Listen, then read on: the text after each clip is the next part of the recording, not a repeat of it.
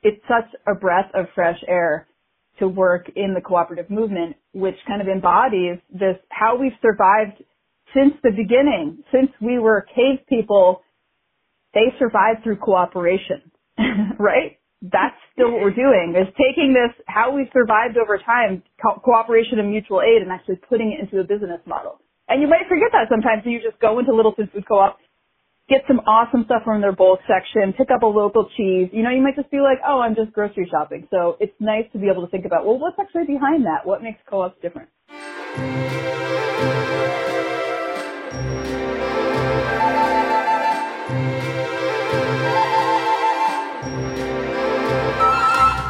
Howdy ho, co-opsters.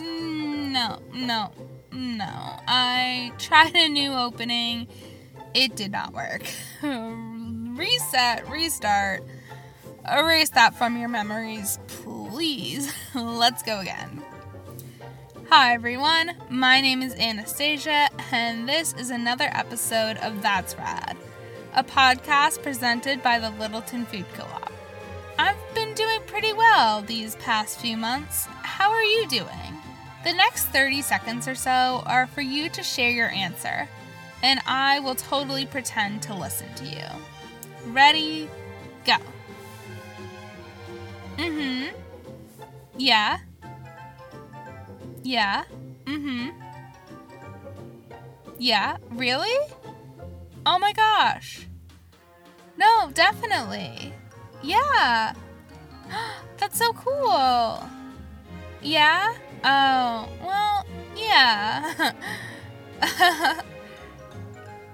Yeah? Oh, I'm so sorry. I'm gonna have to cut you off there. What? No, wait, what? No, I'm sorry, excuse me? Yeah, this is my show. You should feel lucky that I gave you any time at all. Okay, please stop so I can continue telling you what's in store for this episode. Thank you.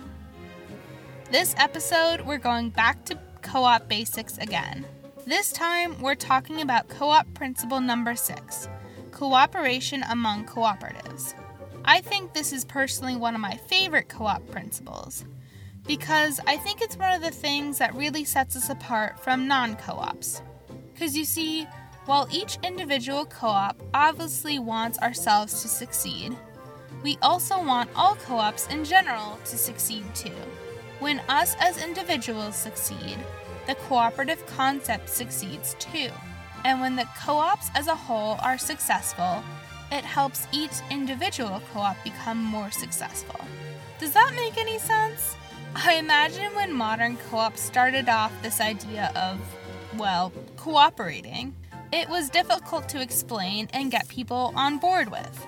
However, according to the Cooperative Brochure Network, cooperation among cooperatives was a necessity in the beginning of the modern co-op era. When co-ops are not communicating with each other, each has to continually reinvent the wheel and repeat mistakes that have already been solved at other co-ops. Plus, when co-ops work together, they create better corporate structures and operational efficiencies.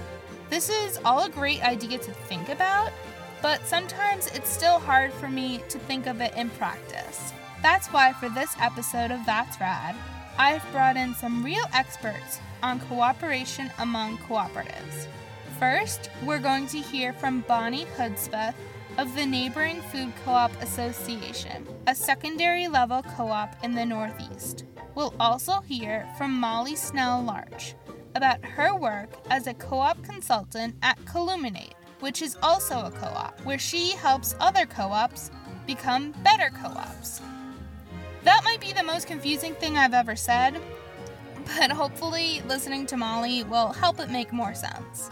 Plus, I'm talking with David Hale on behalf of the Caledonia Food Co-op in St. Johnsbury, Vermont. David and his team are working to bring a food co-op to the Northeast Kingdom of Vermont, and you're going to hear him explain how much of a difference principle number 6 makes when you're building a co-op from the ground up. And as always, we're giving you a new product to pick up on your next shopping trip.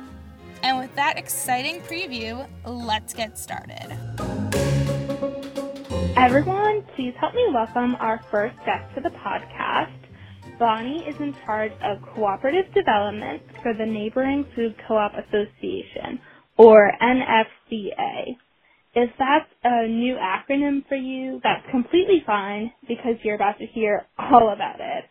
But before I let our guests tell you all about it, I just want to say, Bonnie, thank you for coming on today. It's really great to be here, and I'm excited to get to share a little bit more about our food co-op and what the Neighboring Food Co-op Association is doing. Before we get into that, can you tell us a little bit about your cooperative journey? How did you come to be where you are today?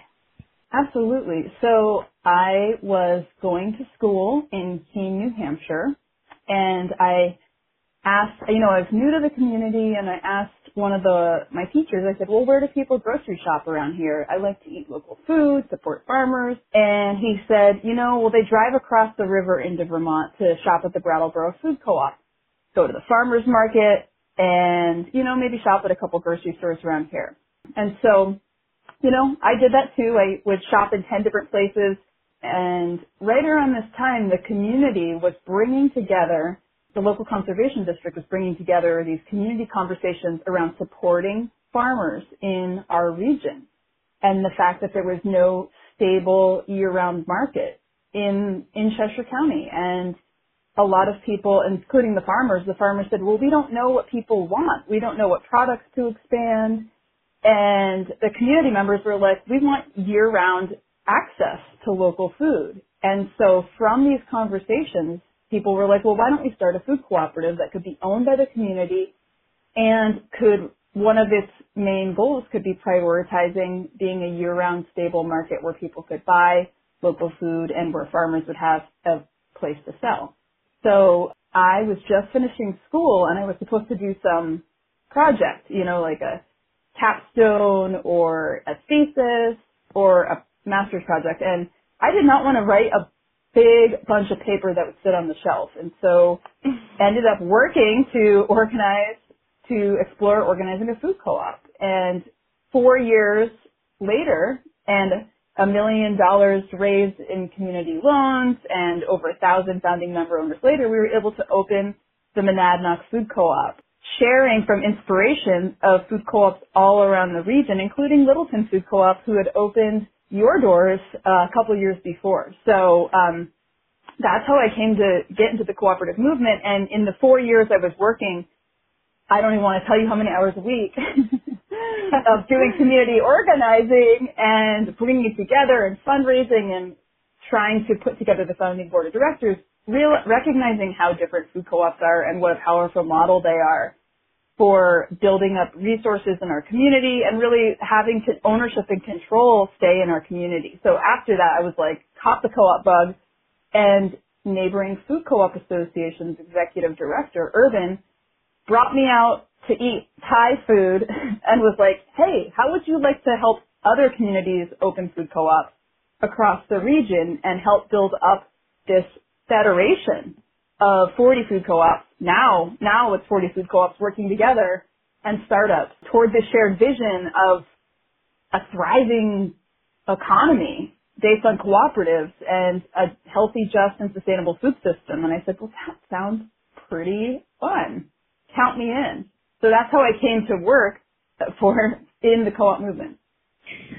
It's so funny that when you started that story, I thought I knew where it was heading, that you were going to say, oh, everyone starts at the Monadnock Food Co-op and then goes from there. And then when you started mentioning Brattleboro, I was like, wait, what? That's cool that you got to see one kind of from start to, I don't want to say finish, but start to completion, and now you get to do that all the time, I should say. Yeah. I guess the next logical question would be, what is the Neighboring Food Co-op Association? You said it a little bit there, but just can you give us a little bit more of a definite definition?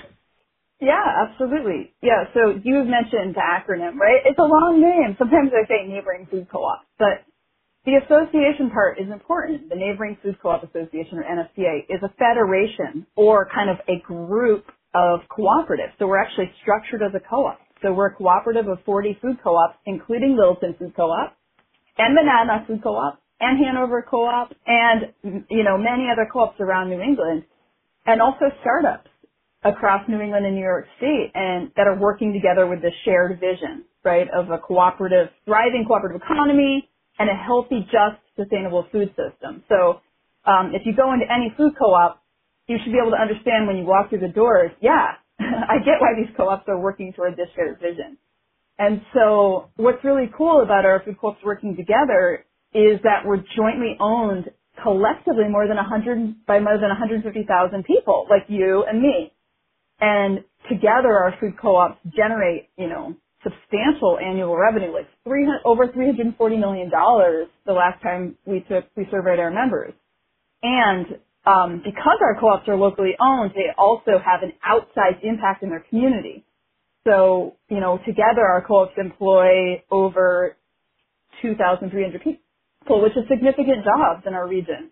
And last year purchased over $93 million from local suppliers. That means money going directly into the hands of farmers and local producers and staying in our region versus being extracted and given to some, corporation somewhere across the world or across the country.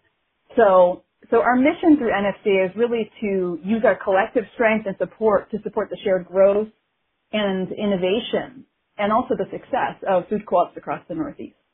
Those statistics are just incredible. I mean, we gather our own statistics at the Littleton Food Co-op, and I always think those are magnificent, but seeing them multiplied by 40 plus, it's like, wow, co-ops really do have an impact, especially when they work together. Exactly. And it's kind of, at least in my opinion, thinking about some sort of federation like NFC, it seems kind of like a no-brainer. Like, yeah, let's all work together. We're all co-ops. But, I mean, at one point, that didn't exist. So how did NFCA come to be? Like, how did we all come together? Yeah, it's funny where you're like, it seems logical, right? Why wouldn't we work together? And that's a great question. So, a lot of us know that food co-ops have been pioneers, from healthy food to organic agriculture, fair trade, renewable energy, really empowering people to work together in their own communities to build stronger, more resilient communities.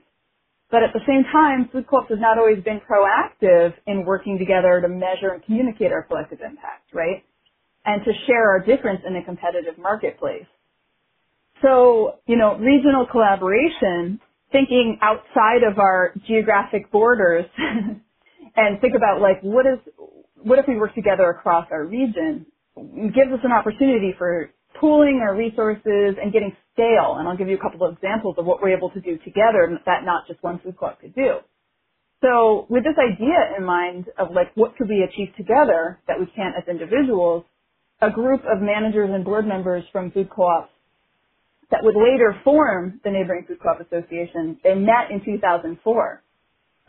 So we're talking, over a decade ago, to explore working together. And in 2007, this group gathered and approved in Vermont and approved this thing called the Middlebury Manifesto, which was kind of like it sounds, a manifesto laying out and agreeing to work together to further the ideals of democracy and cooperation and education, and also to provide, they set in the manifesto as providing occasions for collective action to build a cooperative economy in our geographic region, right? So, and one of the original members of this group made t-shirts saying, no longer blanking in isolation. And sometimes I would fill in naughty words in the blank, but you can say a lot of things, right? No longer operating in isolation, no longer communicating in isolation, no longer selling in isolation. So we're stronger together, right? So these food co-op board and staff leaders from these 17 food co-ops came together and formed the Neighboring Food Co-op Association with this shared vision. And fast forward to now, this year we're celebrating our 10th anniversary. Woo! And the NFCA is made up, now we have 40 food co-ops and startups that are locally owned by more than 152,000 people. And, like I said, that we sell more than like over $93 million in local products. So now we have this, we're able to achieve part of this founding vision and mission of like, what are we able to do together and when we work collaboratively? Yeah, so it sounds like what you're saying really is that NFCA is all about helping co-ops and our collective co-op principles and mission and vision really just drive even further, get even more money into the economy and do the things that we couldn't do by ourselves and do the things that we don't have to do by ourselves, because it sounds like what you're, another thing is that, like, I'm sure with the isolation part, like, someone in Vermont was having this problem that someone in New Hampshire has already fixed, and if there was just that communication or that bridge, which is you, they wouldn't have that. Totally, and I love that you said bridge. I feel like I am, doing the role of bridge in my job. Of someone will say, like, who has a co-op will reach out, who has a general manager that has done X? Who has gone through an expansion during the pandemic? People will ask me these questions and I'll say, oh, this is the person that you want to talk to. So it's fun being that bridge, and so that, that co-ops aren't operating in isolation, and if they're dealing with a really big challenge, that they have another person, like beyond us as staff. I'm one of 2.5 staff. It's really 3 staff, but 2 full-time and 1 part-time position. That we're able to be those connectors. And, when someone says, who is a bulk manager, that sounds a good way for folks to safely get bulk spices during COVID, I'll be like, oh, I've got the perfect person to talk to. So being an intentional, shared, collaborative group is really exciting. And so, yeah, I can share an example of what NFCA does to support our co-op. That would be great. So, like, beyond doing marketing and educational programs and sourcing initiatives, which we'll talk a little bit about, and also, you kind of hit on peer networking and mutual support, which can also just be like knowing that you're not alone in dealing with challenges on peer call. And so we have, one example is our Healthy Food Access programs that came out of our community's needs. So in 2007, when the impacts of the first global recession we've dealt with recently, right, were hurting our communities, NFCA worked in collaboration with partners. Like, that's another piece of making our work go farther. We worked with Cooperative Fund in New England, with the Farmers Union, New England Farmers Union, and Hunger Free Vermont to launch our food co-ops and healthy food access initiative, because people in our communities were saying, we recognize that people are struggling to put food on our tables right now. We want to make sure that everyone in our community is able to afford healthy food for their families. And so, recognizing this growing challenge of food insecurity in our region, we reached out to community organizations to better understand the issue and develop strategies among our food co-ops to help make healthy food more accessible. And so this resulted in helping us coordinate a strategy and launch Food for All initiative, which is a needs-based discount program to help everyone put good food on the table. And so what I did is convened a group for monthly calls. At first it was in person, then it was monthly calls where we were actually figuring out, how do you plan these needs-based discount programs? How do we make sure they're legal? So we were working with the national, federal offices with food and nutrition, right? So, and then also connecting to food security partners to be like, how should these programs be designed? And then learning from a couple food co-ops who already had these programs in place. And in the end, we were able to help 13 food co-ops roll out these Food for All programs and also have significant increases in membership as a result. So this is kind of one story that gives a snapshot of how, this need came from our communities asked our food co-ops, some community members were like, we need to make sure our co-ops are responding to this need. Our co-ops organized through this network of food co-ops, Neighboring Food Co-op Association, to work with each other, plan best practices, figure out timelines, figure out budgets, and roll these programs out. So that's just one story to kind of share how we're able to support our co-ops and how we really respond to and led by our communities ultimately. I think that's a great example too, because we have our own healthy food access program here at the Littleton Food Co-op, and I think it's always great for our members to see that even if you go to a different food co-op, you still find so many of the same practices and ideals and principles as you do back at home. And going back to something you said in your previous answer, I really like how you used the phrase, it was like an intentional sharing of resources, because I think that's what makes this all different than, the standard business world. Like, this whole episode is about how the principle of cooperation among cooperatives separates us from everyone else. Like, anyone could do this kind of unintentional sharing, especially now that we have the internet and resources are easier to find than ever, but co-ops are going kind of out of their way to make sure everything is intentionally shared. I'm so glad you hit on that, because I think it's something that for anyone that works in the co-op movement, you feel like you're transformed and like walking into a new reality. I mean, when I was working to help start Monadnock Food Co-op, I would reach out to these, one of our co-ops has 3 stores and is this large, been around for 80 years and super successful. And I was like, could you share a business plan with us? And the old general manager, Terry Appleby, was like, here you go, like slapped it on the desk.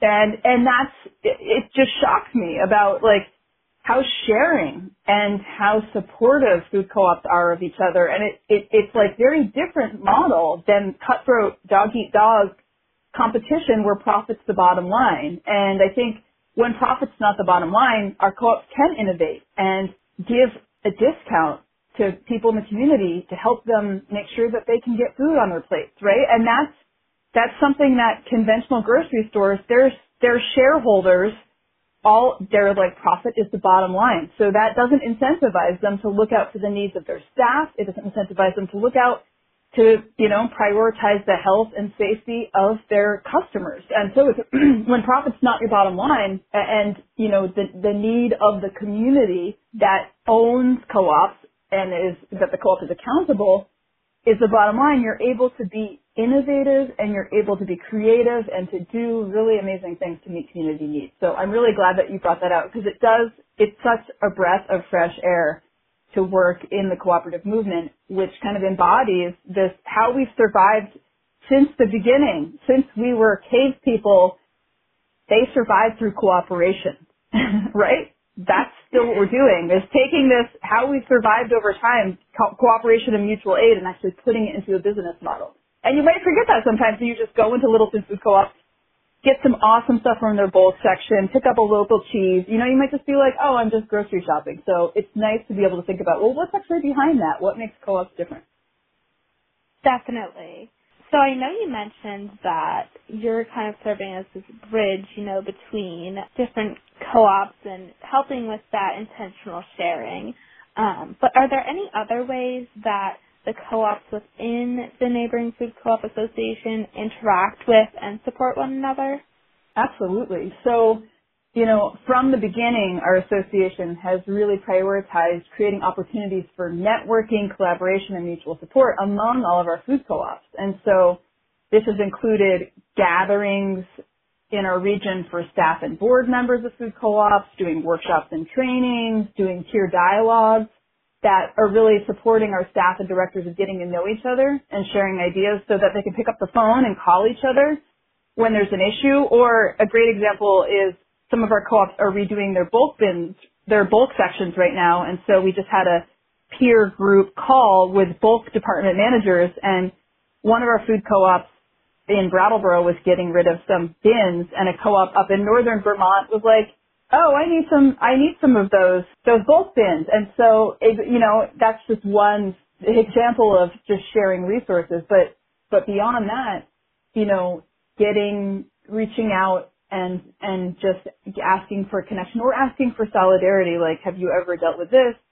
That's another example too. And our boards, just as our staff without connection could feel isolation for towns that they're dealing with, our boards probably feel the same thing too, right? So our boards really like getting connected as well, because the board of Neighboring Food Co-op Association is also made up of 9 people from 9 different co-ops across our region that are elected through the membership. Just like at Littleton Food Co-op, you elect your board of directors to kind of represent the needs of members. So we do the same thing to make sure, and our board represents the diversity of our association, which is, including large urban food co-ops with thousands and thousands of members and small rural grocery stores who have a couple hundred members. And so that, that board structure allows us to stay real to the needs of our members. In addition to all of these trainings and tier things that we offer, people will say, well, we really need this as a resource. Could you do that? Right? And so then we're able to create a resource and then share it back with all of our food co-ops who are then able to put it into place.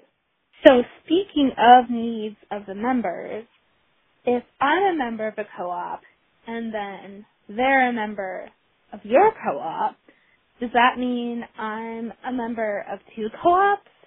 So, like, in other words, do I, the consumer, see any benefits from my co-op being a member of the Neighboring Food Co-op Association? That is such a great question. I love it. And yes, absolutely. As a member of your local food co-op, you notice the benefits of NFCA through the innovations in your co-op that have come from the collective collaboration and sharing of ideas. So you might not directly know that, but you'll see, like, we raise awareness about the difference co-ops make in their communities and across the region at conferences. And another thing is that we worked with the National Cooperative Business Association, which is a national group for all types of co-ops, to make sure that food co-ops were able to benefit from the Small Business Administration programs, right? So make sure that people, don't forget our food co-ops and making sure they're getting resources. And also, as a shopper, on the shelves, you can support farmers in our region and buy frozen fruits and vegetables produced in our region versus things that are grown and transported over 3,000 miles from California or even further away through our farm to freezer program, which is only possible from our co-ops coming together. So, the farm to freezer program happened because our food co-ops were like, hey, our customers are asking for local products that, in certain areas. And so the co-ops were like, okay, what are the 5 top areas where customers were asking for something to be produced in our region, which they were having to bring in from California? And local frozen fruits and vegetables were one of these examples. So from that, our co-ops were able to pilot and say, okay, well, let's test this out. How many pounds of frozen blueberries does Littleton Food Co-op want? How many pounds of frozen blueberries does Buffalo Mountain Food Co-op want? And put together an estimate and then give that commitment to growers and then have local growers produce them, right? So that's an example of our collective volume being able to allow us to do a pilot project that an individual co-op would never really be able to do. So obviously this entire time I think we've covered the basis of why co-ops collaborate and why it's important for them to collaborate. But just to really bring it home, do you share one, the most important, in your opinion, reason why co-ops should collaborate with each other? Yeah. I mean, I honestly think if co-ops didn't work together, they probably wouldn't exist. The laws allowing people to form co-ops would not exist. The policymakers would ignore them, right? Without our co-ops collaborating and pushing together, people would not know what a co-op is and what makes them different. And our co-ops would not be able to communicate their shared impact, just like we were talking about. But more than this, by working together, our co-ops can strengthen our communities and share ideas and innovate and ultimately increase our community's resilience and the resilience and success of our co-ops, both here and around the world. Yeah, and I don't know, it's still, we've gone through this whole thing, and I understand why co-ops work together and how co-ops work together, but it's still so crazy to kind of step back from our cooperative world sometimes and think about us in this larger picture of a capitalist society where the idea is competition, everything for oneself, and we are constantly kind of having to work against that idea and put cooperation over competition in an economy that wasn't made for that and wasn't built for that. And I think we can see now that it's kind of like a double-edged sword, like putting cooperation over competition is what got us in this position of having to fight against it, but it's also the thing that's keeping us afloat. Does that make sense? Yeah, it's an interesting question. Like, how are we able to survive in a in an economy based on competition? And I think some people would argue that competition is basic to human society. But I would argue that, like, so many studies and looking at throughout history, cooperation or working together for mutual benefit is at the heart of our success as a species, and it's how we've survived. And so cooperation is all around us, but it's not always visible. I think that's the thing, right? And I think part of the challenge is that it's not taught in the cooperative, even though the cooperative business model is more successful, especially over time, and there's a number of studies that demonstrate this, it's not taught in our schools, colleges, or universities. Like, why would a more successful model of business not be taught? And we're working to change that, by the way. Part of what we do from NFCA is we've come up with curricula. Our executive director teaches about that. But, how can people learn about cooperatives as a business model? And if they don't know about them, if they work to form their own business and they go and try to incorporate and they don't see good cooperative law in their state, they're like, oh, or they don't even know to look. They'll just be like, oh, we're an LLC, So, but the reality is that the majority of rural communities across our country would not have electricity if not for electric co-ops. So the majority of our land mass is powered by cooperatives. Did you know that? I didn't know that, I definitely did not know that. Right. And the majority of family farmers in our country are actually co-op members, whether through grain co-ops, marketing and distribution co-op. Farmers have used the cooperative structure to survive, especially rough times. And dairy farmers, we know, many of us know the challenges of dairy farmers, and one of a co-op on the shelf that you might be aware of is Organic Valley, which is a farmer cooperative, and Organic Valley has helped dairy co-ops that were going under transform and survive. Has saved dairy farmers through a cooperative structure. So that's just kind of one example. But overall, a third of Americans are members of at least type 1 co-op or credit union. But you'd never think that, would you? Because of how little we hear co-ops talked about overall. No. So we're working to change that. And so what's funny is that, like, even though a lot of people can't tell you what makes co-ops unique, when surveys by the Consumers Union and other organizations consistently show that people trust cooperatives more than other businesses. And so that's one of our advantages, right? Because co-ops are owned and democratically governed by their members, who are the people that use them and meet their needs, people trust co-ops more and will go out of their way to shop at them, even if they don't fully understand what they are. So, if a co-op wants to be successful, we encourage them to work with other co-ops and credit unions to communicate their cooperative identity and help share what makes co-ops different and help tell people how to get involved. And, I think during the last year, a lot more people were like, we want more control over where we get our food. We want to be able to trust. I think trust is a word that comes up a lot when people think of co-ops. And do you trust that your community can come up with the answers? Or would you trust a corporate leader that lives across the country or across the world who has never stepped foot in your community? And I think that's something that's really appealing. is that more and more people are recognizing the importance of local knowledge and local infrastructure and local wealth and trusting our neighbors.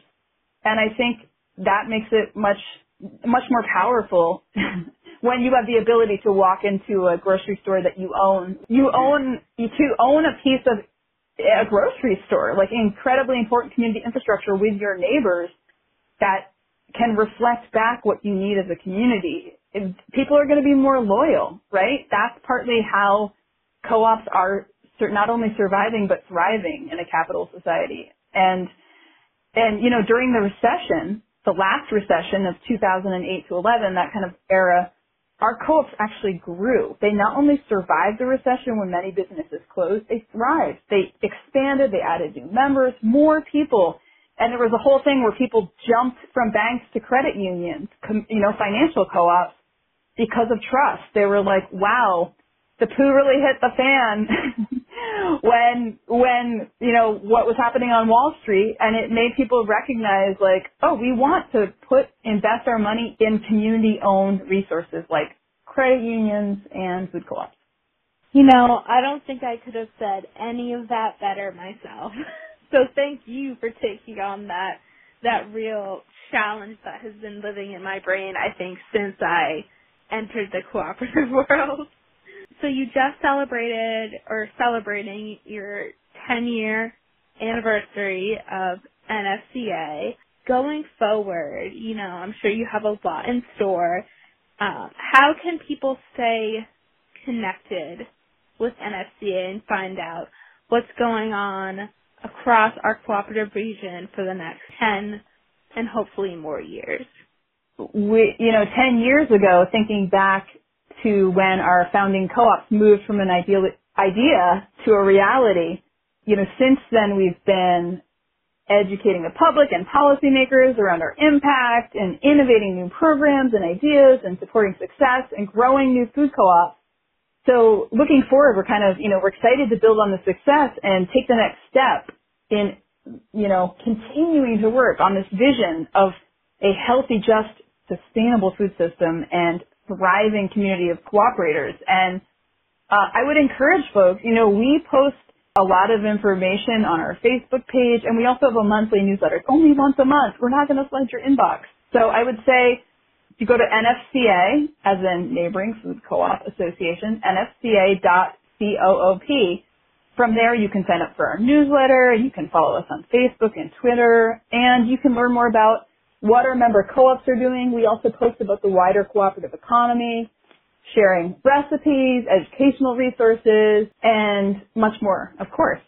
Awesome. Well, thank you so much, Bonnie, for this. This was a great opportunity to learn not only more about NFCA, but also just about how co-ops take part in our regional and national economy and how they really continue to benefit us before NFCA existed and now even more so and hopefully way more into the future. So thank you.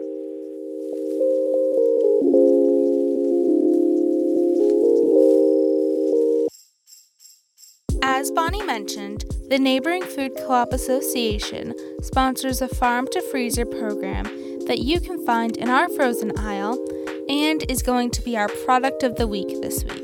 By working together with local farmers and co-ops, the Farm-to-Freezer program increases the availability of healthy, sustainably grown, regionally sourced fruits and vegetables, and it increases the market season for farmers of the Northeast. You can find a variety of fruits and veggies here at the Littleton Food Co-op throughout the year, like berries, green beans, and corn. And they all come in clear packaging so you can see the quality waiting for you inside. Pick up a bag of NFCA farm-to-freezer veggies or fruit on your next trip to the Littleton Food Co-op in the frozen aisle, aisle 6.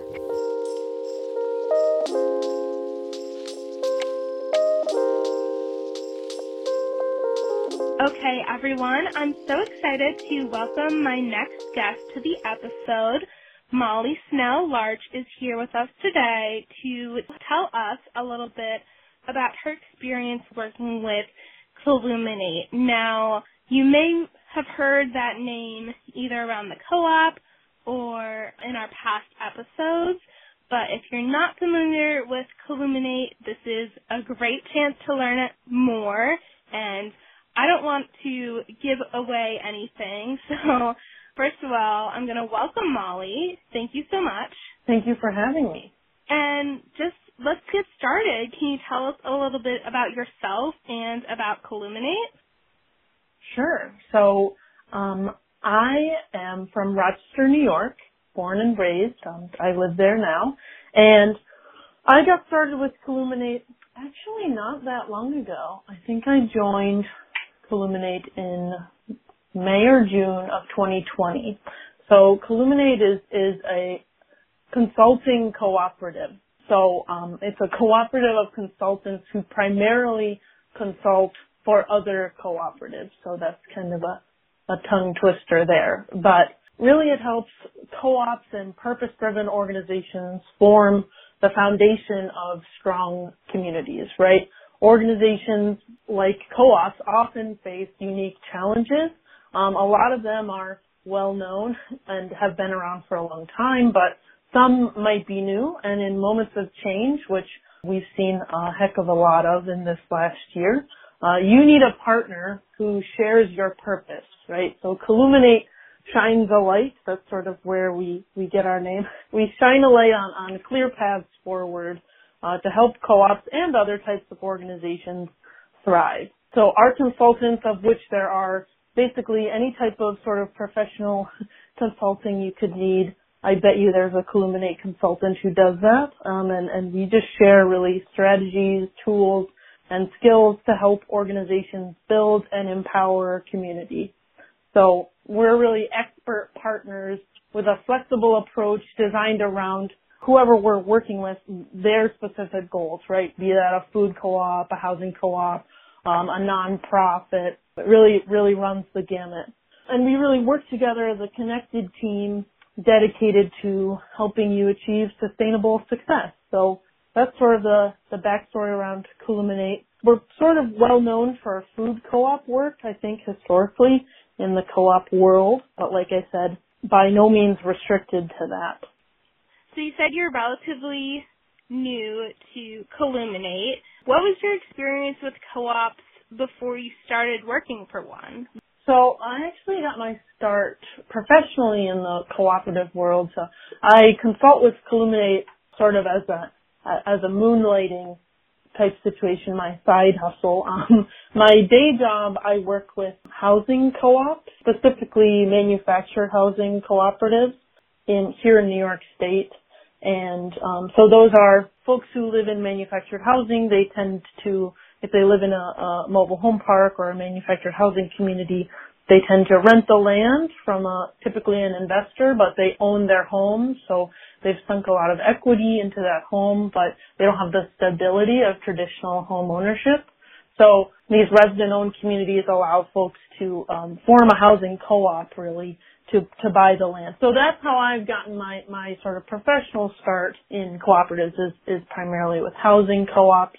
And then, I'm sort of one of those people.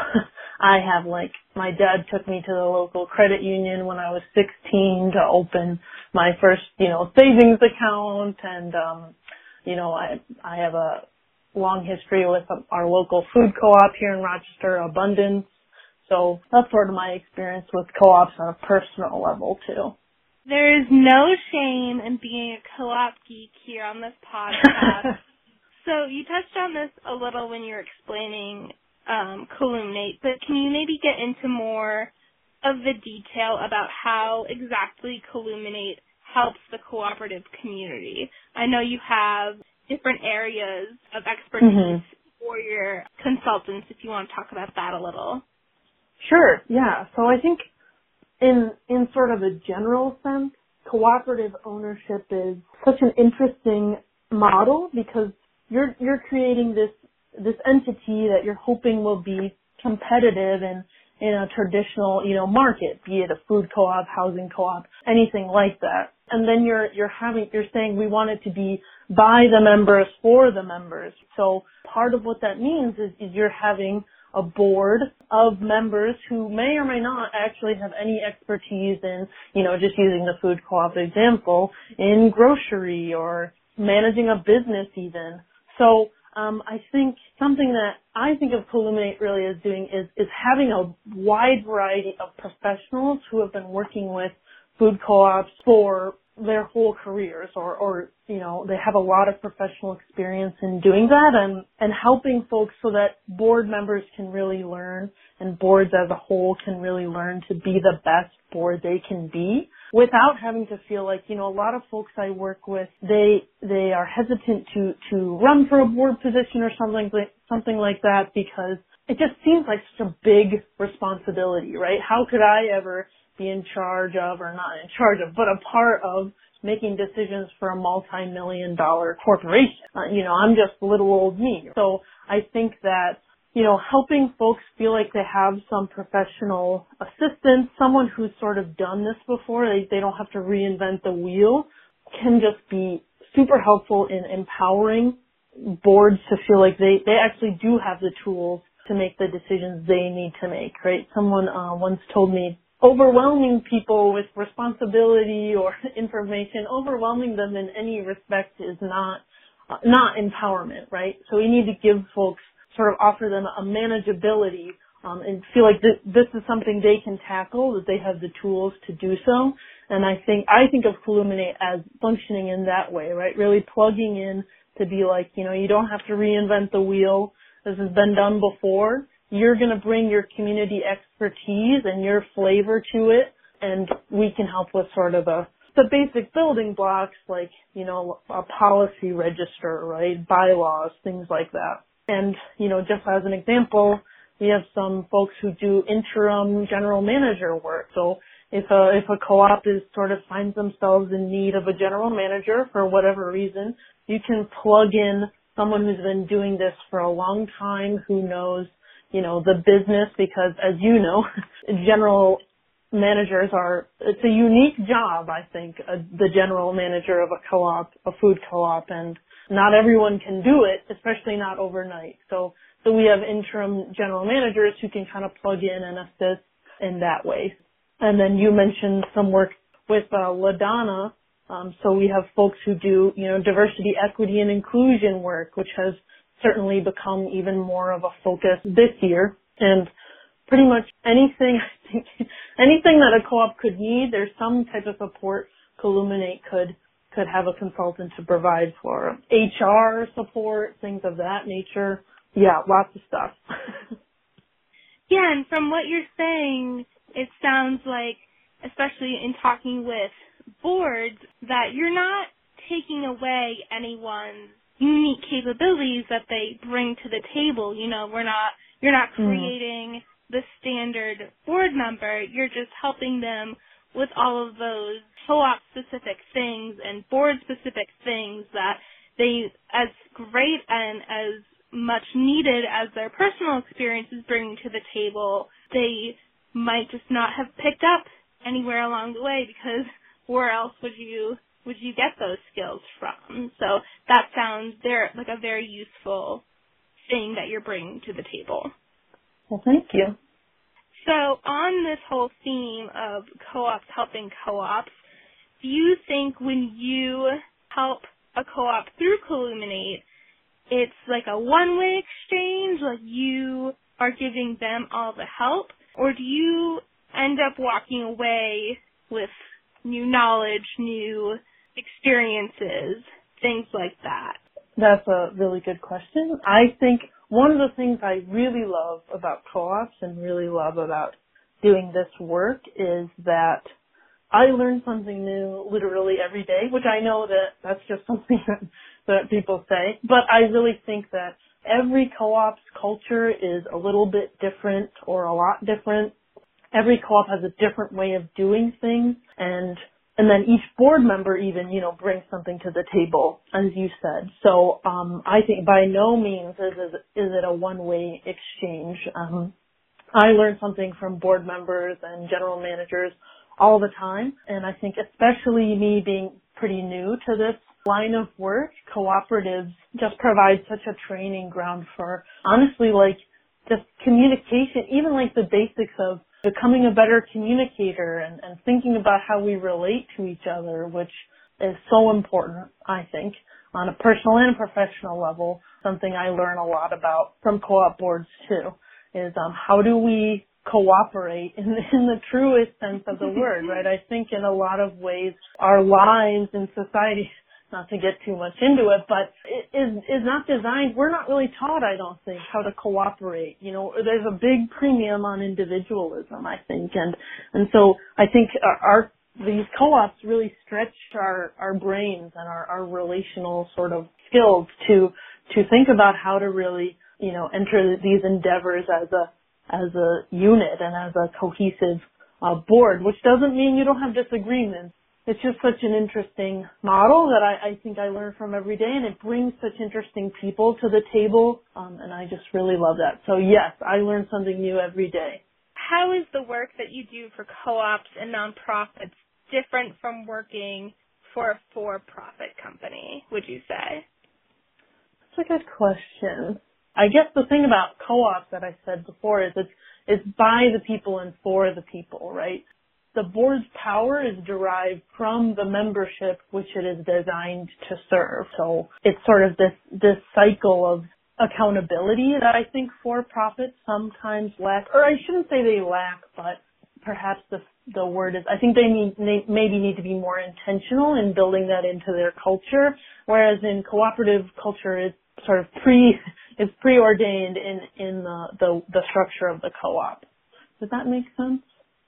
That makes sense. And something that reminded me of is kind of the idea that when you're working with a co-op, all of the people you're working with, whether it be the board of directors, the employees, or the members, they probably feel like there's a lot more at stake because of that cycle of accountability you were talking about, as well as the fact that if you're a member, like, you are an owner, like you are a member owner. This is your store, this is your home, this is your financial well-being, this is your bank. Like, whereas when you, whether buy into a for-profit company or you just shop there, you just work there, there's probably some level of separation that no matter how much you love your job, you aren't really, like, directly involved in all of the decision making. Would you say that experience is true? Yeah, I think there is something about when you really internalize cooperative ownership that you do have this, it's sort of it's a rights and responsibilities thing, right? Where you have these privileges of being a member, and then I think you also have an obligation to the co-op, you know, and whatever that is, you know, will vary based on the type of co-op, right? Like maybe you feel like you should shop more at your food co-op, or, you know, all the way up to run for the board, right? Or something like that. But I do think, you know, when you've really sort of internalized that sense that you are an owner in this with, you know, other members of your community, that can be really powerful. Looking back, is there a past project that you've worked on that you think of as kind of the ultimate co-op success story, whether you define the success by how that co-op is doing now or the amount of support you gave or some other measurement? To me, a co-op success story is where the members really kind of, they understand what it means to be a part of the co-op, and they feel the benefit and they feel that sense of agency that I think is really a core part of being part of a co-op, right? So we create these sort of alternate economic models because the maybe in some way the current models or the more traditional models of ownership aren't working for us, right? And so if we feel like, wow, this business that I'm an owner in is really working for me, then I would think that's just a huge co-op success. At the end of the day, if folks feel like I own this, that means something to me and I'm getting something out of it, I'm giving something and I'm getting something, I think that's probably one of the biggest co-op successes.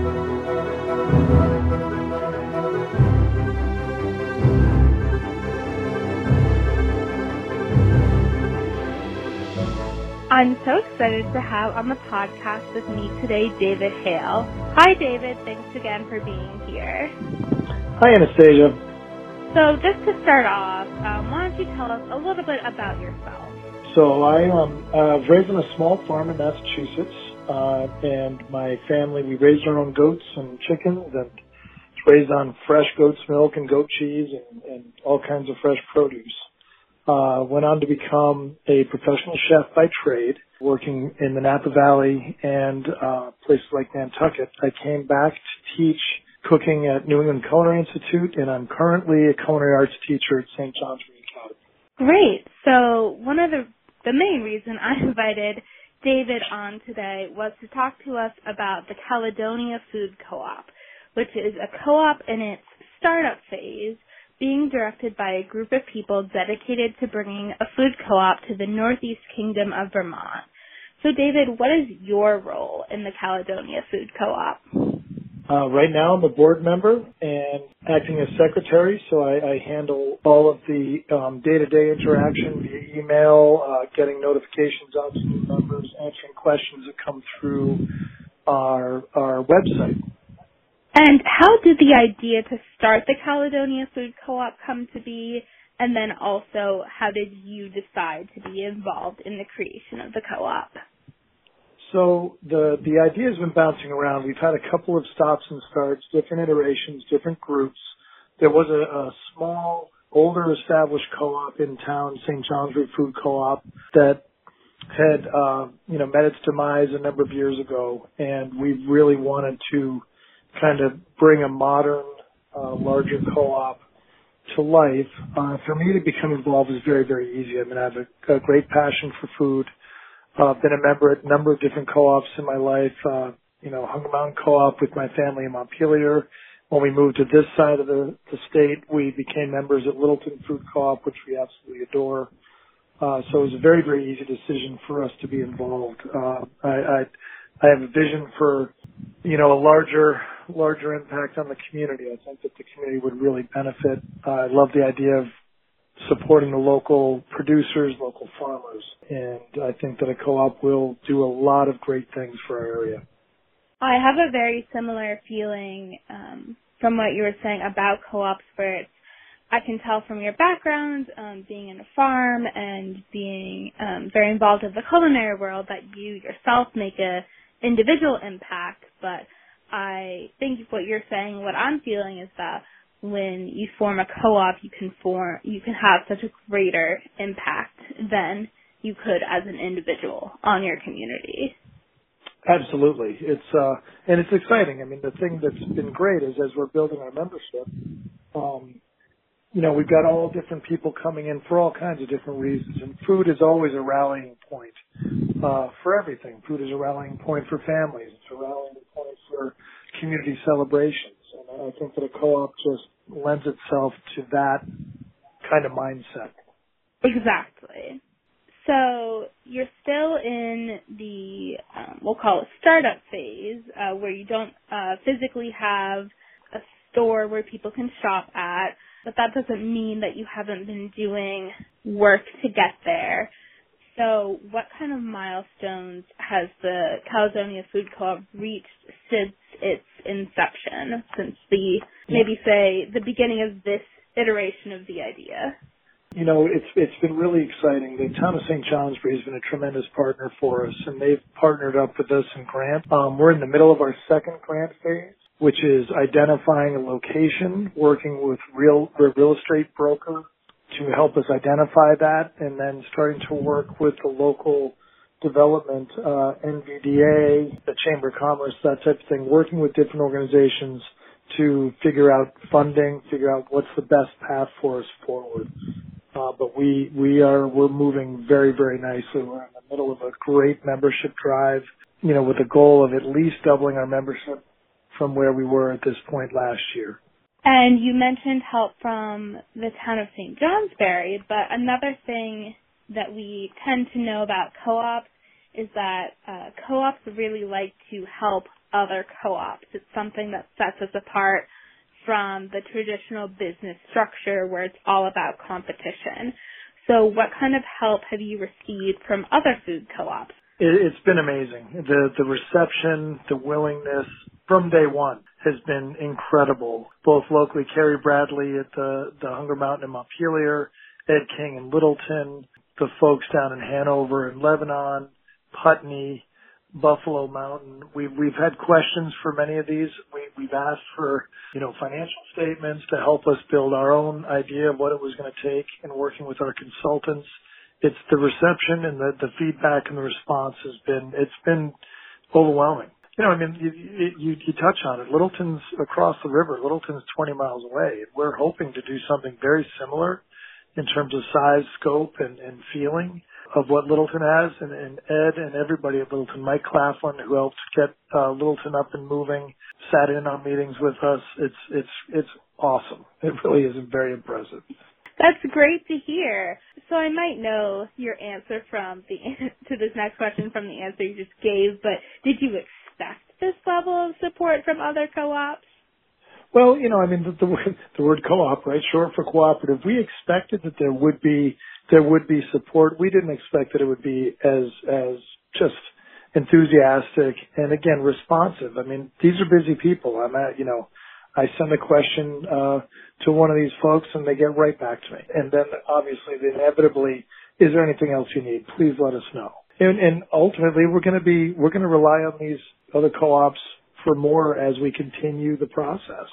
Because there's always questions. There's always, what vendors you're using.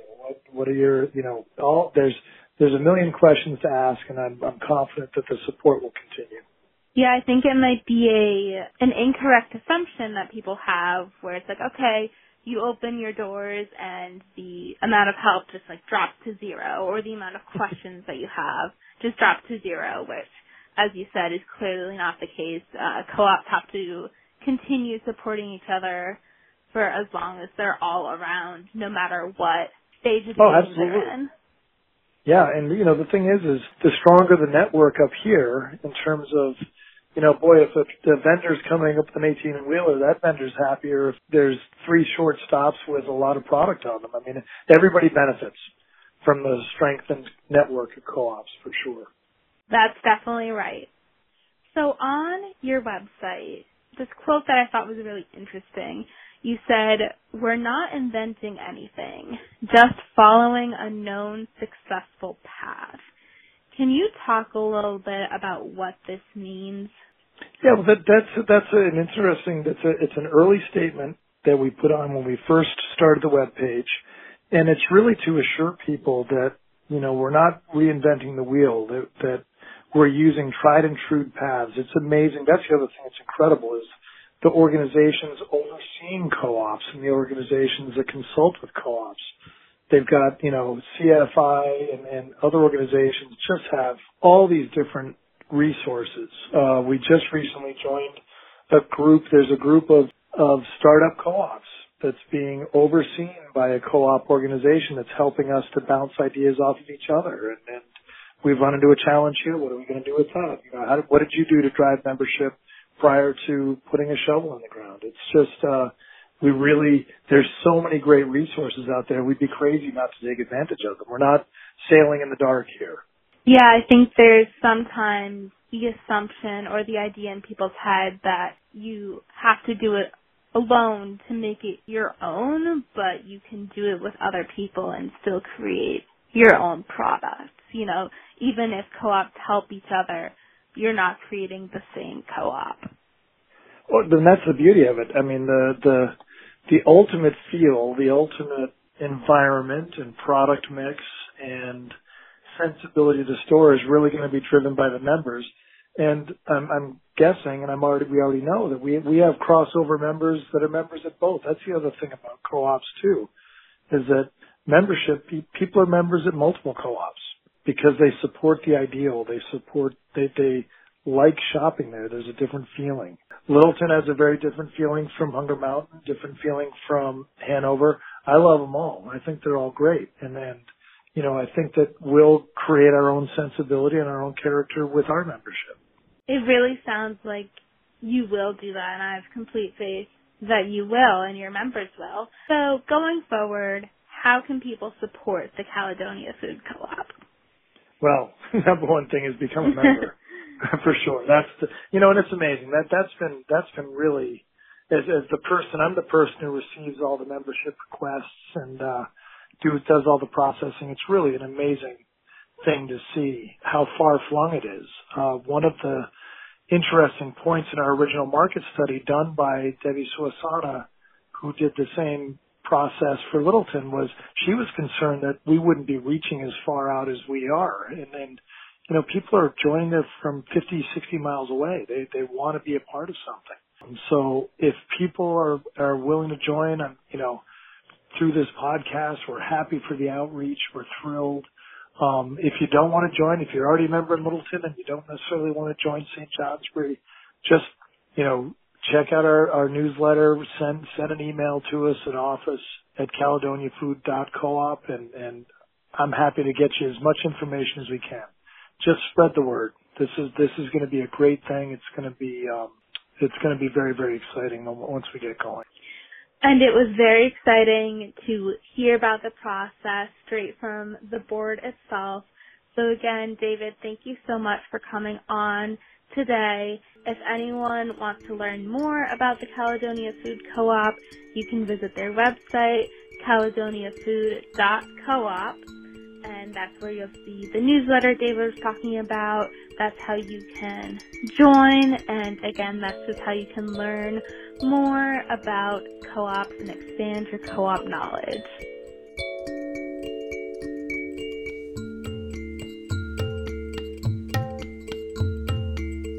I once again want to thank David for coming on and sharing his expertise. While we're lifelong students at the Littleton Food Co-op, it is cool to hear that we are now in a position to also pass along what we've learned to a new generation of co-ops. It was great to hear from Bonnie about what NFCA is doing for us here at the co-op and how that impacts all of you. And how cool is Molly? We don't often get to chat with co-ops that aren't consumer co-ops, and it's always interesting to see our similarities and differences. Thanks to you for listening to another episode of That's Rad, a podcast presented by the Littleton Food Co-op. I know I yelled at you at the beginning of the episode, and I'm sorry, but now I have a favor to ask. I would love it if you took a moment to look at the screen you're listening to this podcast on. Give us a like, a thumbs up, a heart, whatever it may be. Leave a review if you're feeling really generous. And you're going to want to hit that subscribe button so you're the first to know when our next episode is out. And if you have any questions, comments, product recommendations, or self-nominated guest suggestions, make sure to DM us on social media or email marketing@littletoncoop.org. Until next time, remember to eat, sleep, and be rad.